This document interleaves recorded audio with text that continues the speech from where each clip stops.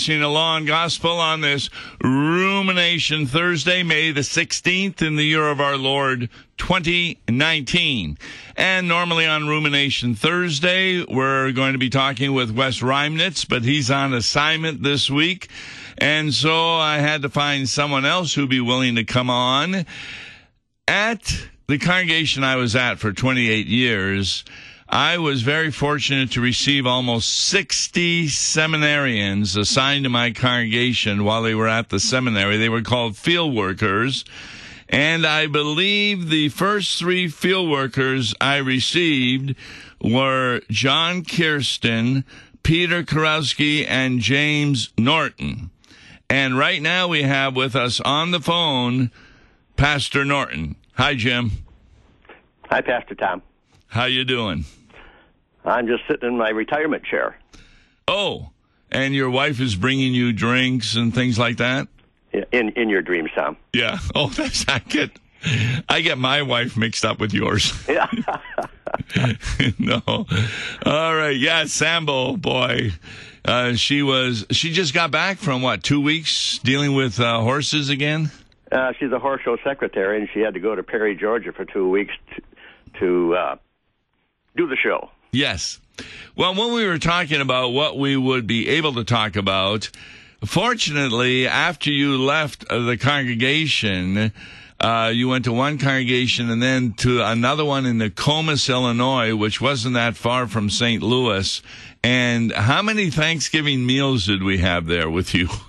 Well, I was there 30 years, Tom, so... Oh, boy. Quite a few.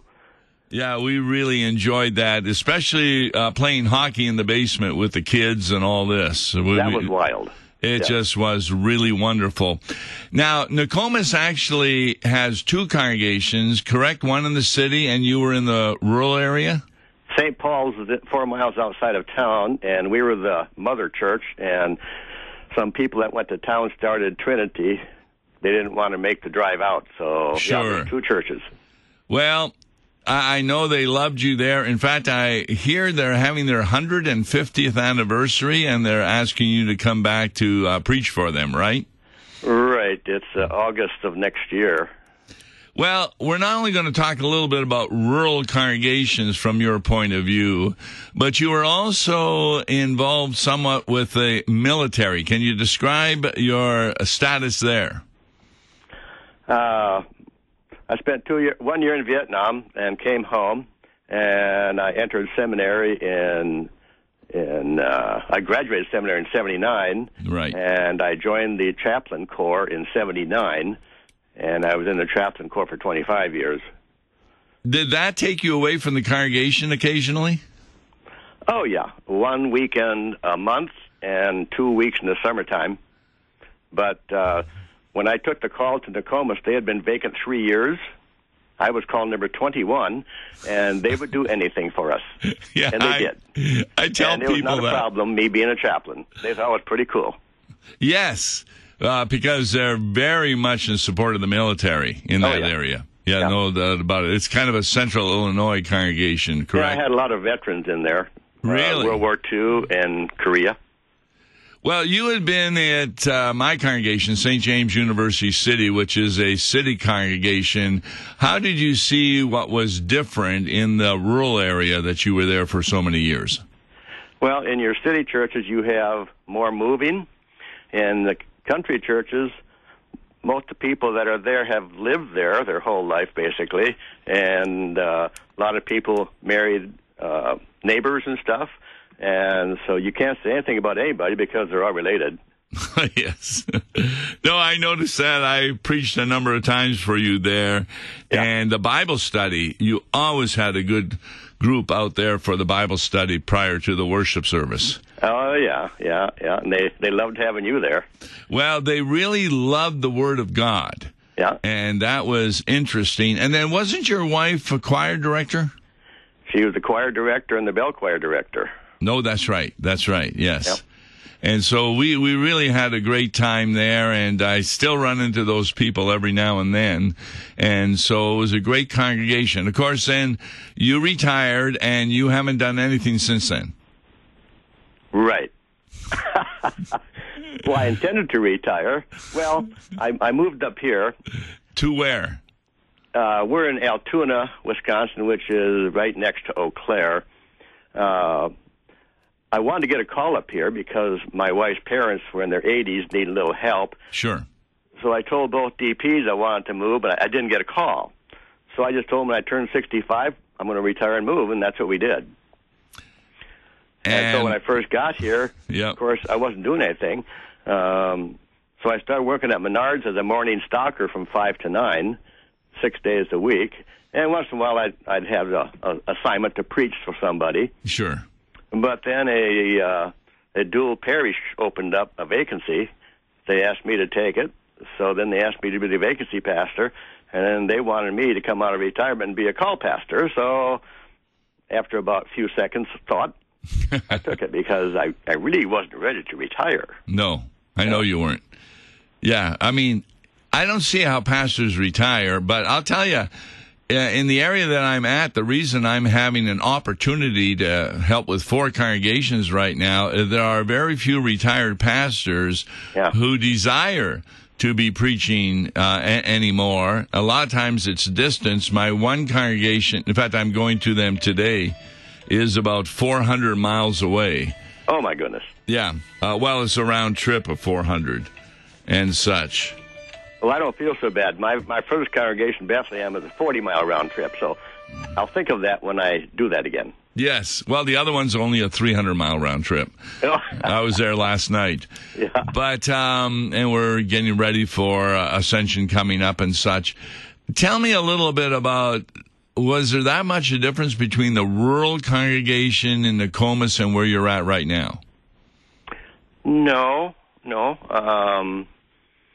People are people, and you minister to country folks like you do to city folks, but you have different topics when you get together. They talk about crops and cattle and stuff, and city people probably talk about the new malls opening up or closing or something. So your discussions probably are different, for one thing. But another problem that both have is a lot of people just don't see the need to go to church anymore. Is that right? Yeah. Even in the rural areas? Oh, yeah. Well, a lot of times the kids end up going to college and rarely come back into the rural areas. Isn't that correct? That's what happened to Nokomis, yeah. When I went there in 81, we filled the church over 300 people every Sunday. Wow.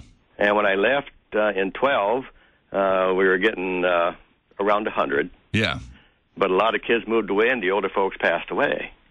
And then isn't there also the fact that in a rural area, other people buy the farmland, so less people own the farms than they did at that time? Yeah, there's fewer people living around there, but the land is still being worked. Yes, but one person may have a lot more land to work than normally. That's not a... And like in Nokomis, too, the young people probably don't stay around, so the congregations will get smaller. Yes. Yeah, I know you had a school when you got there, and that had to be kind of postponed. Yeah, ran out of kids. Yeah, ran out of kids and such, and that's really a problem all over the place. Oh, sure.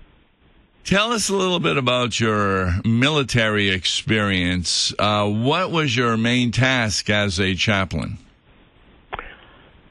Take care of the people. And just how would that occur? A parish pastor. My parish was more diverse, not all Lutheran, of course. And when I started as a battalion chaplain, I had five different companies, most of them in Springfield, a couple not. So that involved traveling and trying to hold services when there's other things going on.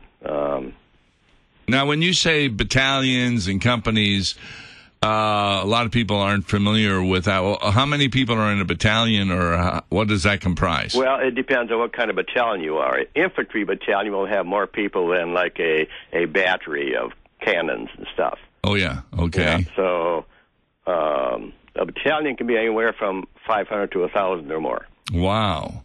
Then from battalion you go to brigade, which is made up of battalions.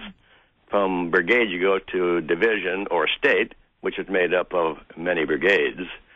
I went from battalion chaplain, and you can only stay there as long as your promotion allows you.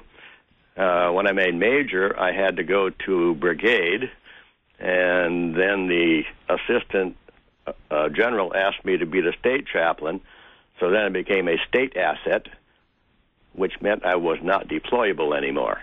Oh, really? Yeah. But I suppose when somebody needed you, you had to go and be with them. Yeah. That's really interesting. Can you give an example of how you ministered and how it helped the soldiers in these situations? Well, when I go to a drill weekend, yes. Sometimes it'd be, if we had a PT test, I'd do a PT test with all the other guys. What's a PT? Physical training. You had to. Okay. You had to pass the test twice a year. Wow. And if you don't pass it, on the second failure, you're out.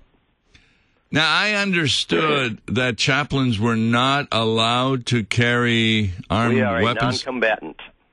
Wow. Which means you don't carry a weapon. Yes. But the problem is, states like or countries like China and Russia and others, they don't recognize that. What does that mean? That they can shoot at you? Oh, sure. Oh, yeah. My. They don't recognize a chaplain. They call him an information officer. The chaplains that went to Korea, none of them came home. Why? They died? Yeah.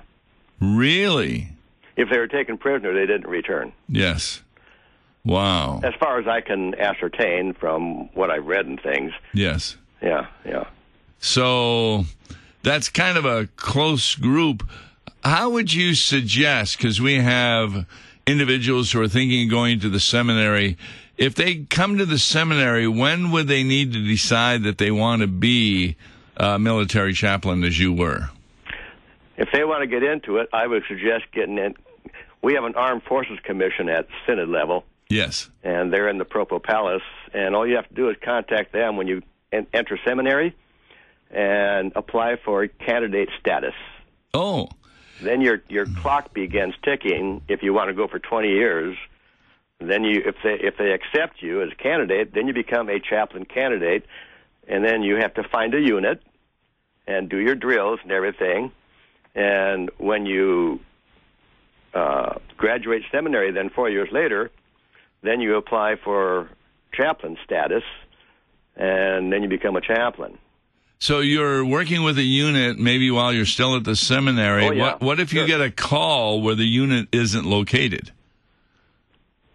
If you get a call, then you have to join another unit. You can do a branch transfer, go from Army National Guard to Army Reserve. That's what I did when I went from Kansas to Illinois. I was in the Reserve, but Reserve had no openings, so I joined the National Guard, and they had an opening in Springfield. Well, that's interesting. But, yeah, you got to find a unit. They don't come to you. Yes. Yeah, I understand that. Yeah. Is there much in your experience of congregations not wanting their pastor to be involved with this? I have never heard of one. It very well could be. Maybe some don't want the pastor to be gone at all. Yeah, that's true. Yeah, but once a month they have to have somebody. Were you the one who had to find someone to preach for you when you were gone that one weekend each month? No, I just talked to my commander, and I did drill Friday, Saturday, so I wouldn't go on Sunday. Oh, that's smart. Well, if you talk to your commander, he knows your situation, and he'll probably work with you. So you were a Lutheran chaplain, of course. Did that have much of an impact? Like, for example, I'll go to, I'm doing adult instruction this afternoon, about a 400-mile round trip. But these folks I've already talked to, and they're really not that understanding about Lutheranism. So I'm really looking forward to this because they're going to get some surprises about what we teach. Did you find that also in your work? Now or as a chaplain? As a chaplain. Well, I did a service on Saturdays, and I also had, I put an article in the battalion newsletter, and of course, they would all be Lutheran-oriented. You mean the articles? Huh?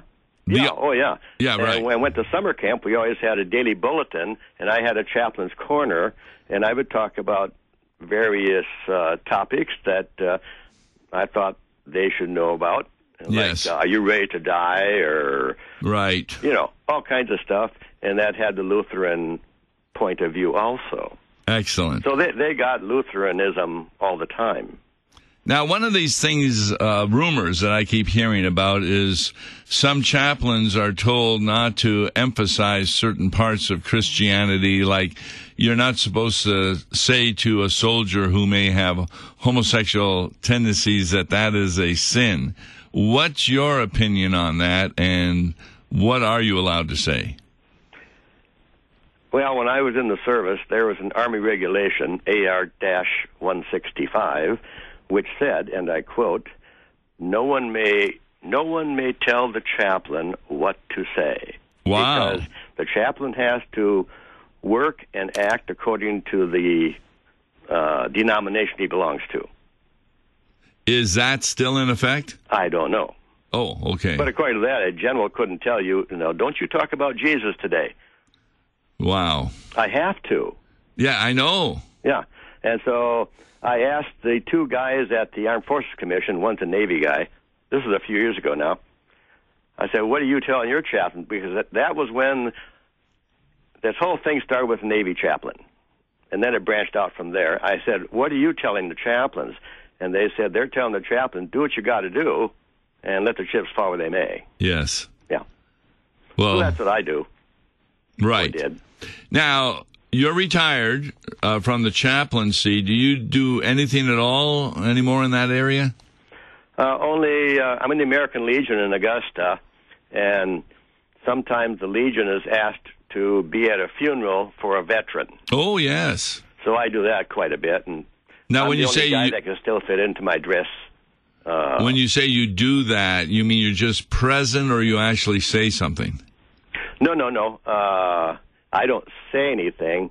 Yeah. In fact, I'm one of the guys that shoot the rifle. Oh, really? Yeah.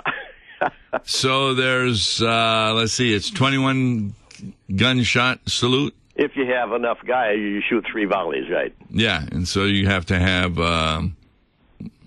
3 into 21 is 7 guys. Yeah. Now, do you use blanks or do you use real bullets? Oh, they're blanks. Yeah, because you don't know where the bullet's going to fall down. When Sam's dad passed away, he was a World War II vet, and I was there, and I was one of the guys shooting the rifle, and it was raining. Boy. We were out standing in the rain. Sam, of course, is your wife. Yeah. Yeah. I call you Jimbo and her Sambo. Yeah. Yeah. I won't tell you we call you. No, not on the radio, please. Yes. Yeah, that's why I had 60 field workers, and you were right at the bottom, the last one I could call. So. Yeah, I know. No, I couldn't believe how many were unavailable for today. They either had Bible studies they were involved with, or they were out of town, etc. So I really appreciate you being on here. Now, are you enjoying the congregations you're at right now? Oh, yeah. A lot of nice people. We've had to the house for a Christmas gathering and had a lot of fun. We had a ladies' aid meeting here one time, and the people are real nice, and they appreciate my being there, even though I'm an older guy. Well, a lot of congregations feel that the older a pastor is, the more he is knowledgeable about the Bible. For example, when I got out of the seminary, I didn't know near as much about the Bible as I do now. Well, you grow in the faith, yeah. That's right. You grow in the faith, and you do sermons, and after a while, you do a lot of reading. Do you do any study, like you're too far away from the SEM to take courses or such, but do you do any reading, Jim? Oh, all the time. Yeah. Yeah. Yeah, and there's stuff on the internet now that sure. The 2 seminaries, where you can go to. When I have ladies' aid, sometimes a question comes up. So I just go to my smartphone and ask my smartphone. The answer? Yeah, it does. Okay, let's try it. Why are some saved and others aren't? Why are some what? Why are some people saved and others are not? What's your smartphone say about that? I don't know. Sam has my phone. Oh, well, tell you the truth, Jim, there is no answer. Yeah, I know. I don't know. I'll have to try that on the phone, though. Yeah. Oh, Yeah. you'll get... Oh, from Roman Catholic, you'll say you're saved because you do good works along with the faith. And the Calvinists, that's because you're predestined to heaven. And the Baptists, that's because you invite Christ into your heart. They all have answers. Oh, sure. Lutherans are the only ones that don't, because there is no answer in the Bible. We'll figure out the answer. You know, I've said to you when you were a field worker, I'm looking forward to going to heaven. I'm going to Gabriel's booth of unanswered questions. And the first question is, why are some saved and others aren't? He's going to tell me, and I'm going to say, why didn't I think of that? Yeah, right. I'm reading a book right now, 735 answers to difficult questions in the Bible. Really? Yeah. Well, that would be interesting. Can you think of one that they were suggesting was a difficult question? Well, the one I'm on now is in the book of Numbers, and of course they ask questions about the numbers. Are the numbers right or wrong?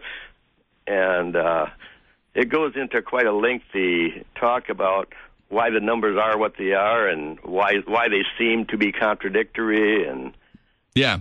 No, I had purchased CDs of the entire Bible, and not only does it have different voices for the different characters, it has music in the background, etc. And I was going through Chronicles, and it's just one name after another. You know? And I'm trying to think, what kind of Bible study would I do on that, or Leviticus? But Concordia Publishing House puts a commentary on Leviticus. It's done by an Australian theologian, Lutheran, and he finds Jesus everywhere. I found it fascinating to read what he was talking about, because that's really... I've had people ask me, well, what good is this book? It just talks about numbers or a lot of names, and, you know... Well, you know, it deals with the 12 tribes. Yep. For instance, I was just listening to Kings, 1st and 2nd Kings, and it just is a historical summary from the time of Abraham on. Yeah. It names all the names, and I can't figure out why are they saying, and his mother was so-and-so of the tribe of so-and-so. It gives so much detail. Yeah. You know what I find interesting is the person who's reading the Bible, where there's not characters involved, how he's able to pronounce all those names. Yeah, and some aren't. Yes. Yeah, I always, when I see a reading with all the names on it, you have to practice that ahead of time. Oh, yeah, it helps. Although I'm not sure that anyone in the congregation is going to say, no, you mispronounced that. Yeah, you may. I have a thing I got in Israel when I was over there in 2010. It's a genealogy of Jesus. You unroll it from the tube, and it's about 6 feet long. Well, you know, CPH has a poster starting with Adam and Eve at the top all the way down to Jesus through the tribe of Judah. And it is lengthy, has all the tribes. Yeah. And then you see, you know, like Moses, he wasn't from the tribe of Judah, and where they were all from and such like that. But that's always a good Bible study, just to help people understand that. Yeah. Of course, you'd have to get your homework done before you started that one. Oh, absolutely. Yeah. Yeah, remember Charlemagne? He used to say that for every minute you preach, it's about 2 hours study. Yeah. Now, that doesn't happen all the time, because sometimes I would attend a lot of classes, took about 60 graduate courses, so a lot of times I was just repeating what the professor said that I learned in class. Yeah. And there he was sitting in front of me. Well, look, Jim, I really appreciate you taking the time today. And by the way, you can go and listen to this. It's archived. You can save a copy of it. And you say hi to your wonderful wife. I really miss being with you guys, eating and such like that. But you're just too far away to drive. Maybe we'll come down your way sometime. And if you do, you know you're welcome. Yeah. All right. God bless. Thank you very much for being on the air with me. God bless you and all your work, and keep you safe, Thomas. Thank you, Jim. And that was James Norton, wonderful pastor. Anybody who has him as a pastor is hearing the word of God in its purity and the sacraments administered rightly. You may have a question about something Jim said in regard to rural ministry or the military. Tomorrow is Open Mic Friday, so don't hesitate to phone 1-800-730-2727, and we'll do the best we can in answering your questions. God bless. Listen to Law and Gospel each weekday morning at 9:30 on KFUO. For a tax-deductible gift to Law and Gospel, please make your check payable to Concordia Mission Society and mail it to Tom Baker, P.O. Box 28910, St. Louis, Missouri 63132. To give online, visit lawandgospel101.com or call toll-free 1-877-267-1962. Views and opinions expressed on Worldwide KFUO may not represent the official position of the management or ownership of KFUO, the Lutheran Church Missouri Synod. If you'd like to comment on programs or topics heard on Worldwide KFUO, write us at KFUO, 1333 South Kirkwood Road, St. Louis, Missouri 63122. You can also leave a question or comment on our comment line at 314-996-1542. We are the messenger of good news, Worldwide KFUO.